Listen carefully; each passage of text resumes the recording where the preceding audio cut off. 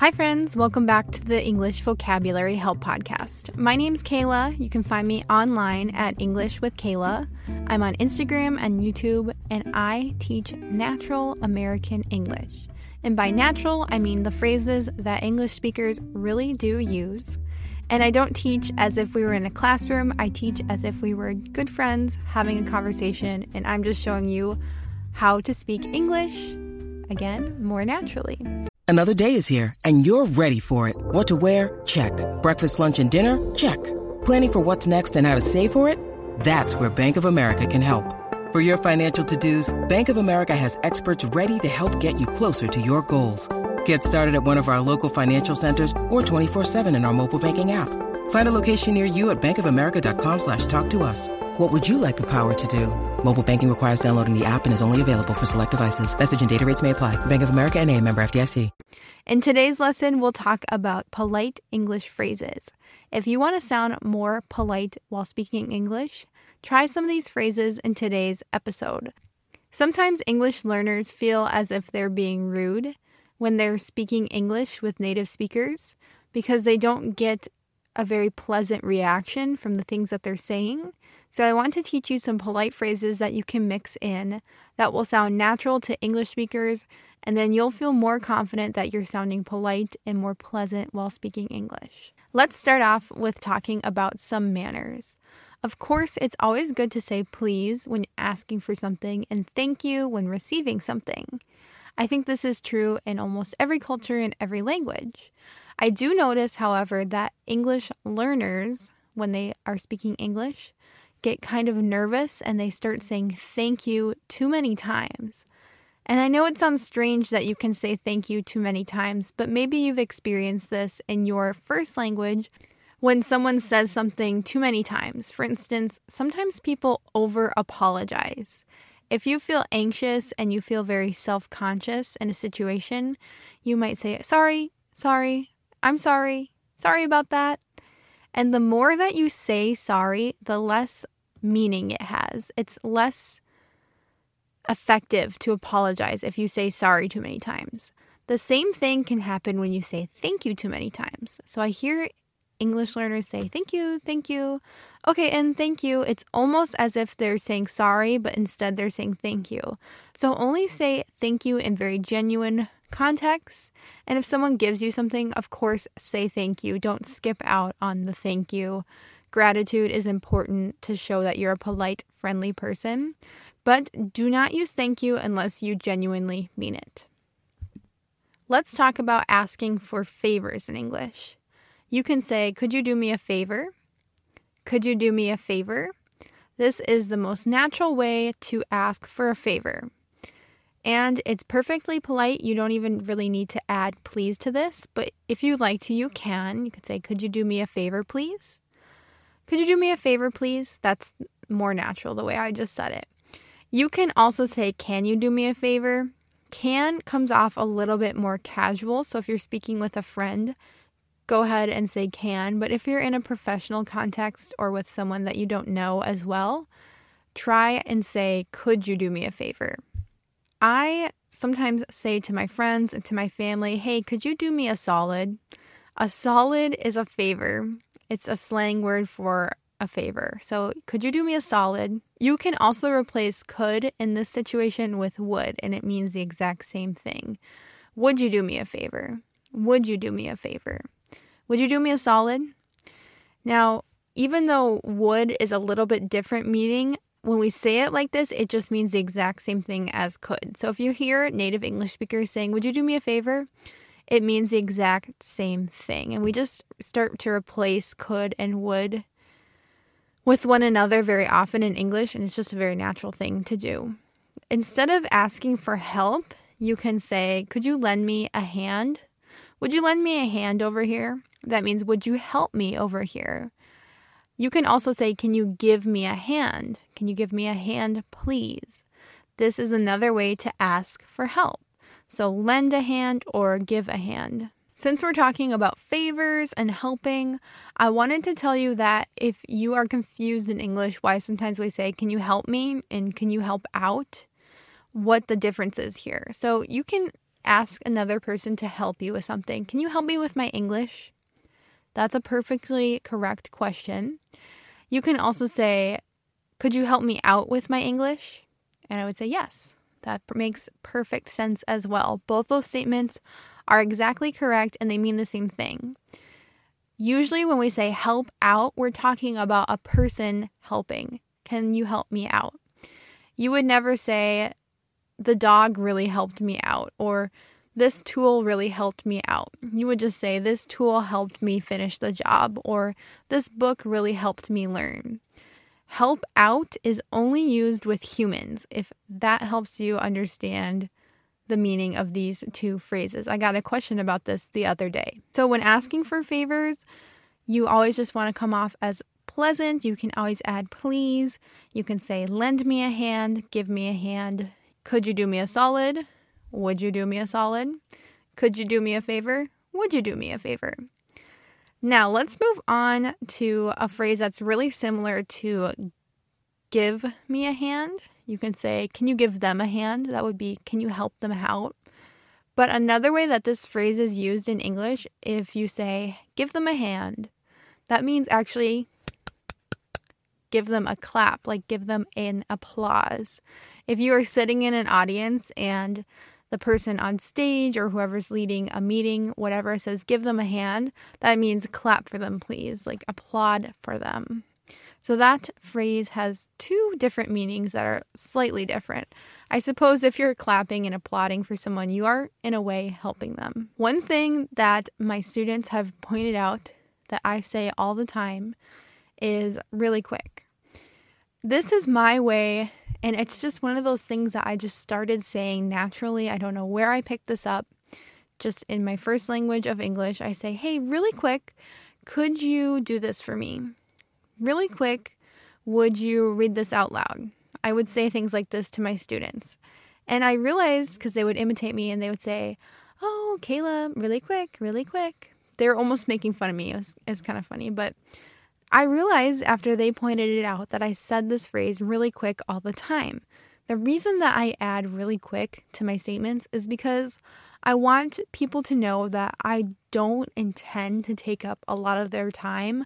I don't want to ask them for a huge favor or a huge job or a huge amount of work for them to do. I just want them to do something really quick. And when I say it, I say really quick, really quick, really quick, really quick. Do you mind? Do you mind has the exact same meaning. It's like, do you mind if you help me with my homework? Do you mind helping me with this task? This is said because you're just trying to let the person know that you don't want their help unless it's not a lot of work for them or it's not a lot of pain or labor for them. Do you mind if you help me with this? You can also ask someone if you can do something. Do you mind if I help you real quick? That's just a polite way to say, do you care? Does it bother you? Sometimes in English, instead of saying really quick, we say real quick. Really is sometimes abbreviated or shortened to real. And this isn't technically correct, but it's just a very natural thing that native English speakers have started to do is instead of saying really quick, real quick. If someone says, I'm really hungry, they might say, I'm real hungry right now. I just wanted to point that out so you notice that in English as well. Another natural phrase that English speakers add on to their requests many times is to say, for a second. So for a second or for a moment. You add this on to a request if you want to tell the person, again, it's going to be really quick or it's not going to take much time. And really, you're intending it to not take much time. Sometimes you ask someone for help and you say, hey, can you help me with this? Can you help me figure this out real quick? And then it ends up being a long time. You say, sorry, I didn't think it would take that long. And people in general are pretty polite and they'll say, oh, I don't mind. I didn't mind helping out. I have time. That's another phrase that can help if you are trying to be polite to someone who's asked you to do something. and you just want them to know like, oh, I'm happy to help out. I'm trying to be kind. I'm trying to be friendly. You can say, oh, I've got time. I say this a lot to people who are working in stores, or if I happen to go to a restaurant, or if a worker is just saying, I'm sorry it's taking so long. I say, oh, don't worry, I have time. This just means I have time to spare. I am not in a hurry. Don't feel pressure. I say this all the time because I really think it helps people not feel so worried. There's so many people that complain when they go to a store or go to a restaurant. Maybe this is a very American thing, but I try to be one of those people that does not complain because I have worked jobs in restaurants and stores, and I know how terrible it is when someone says, we don't have all day, hurry up. We don't have all day is something you would say if you are very impatient. We don't have all day to wait.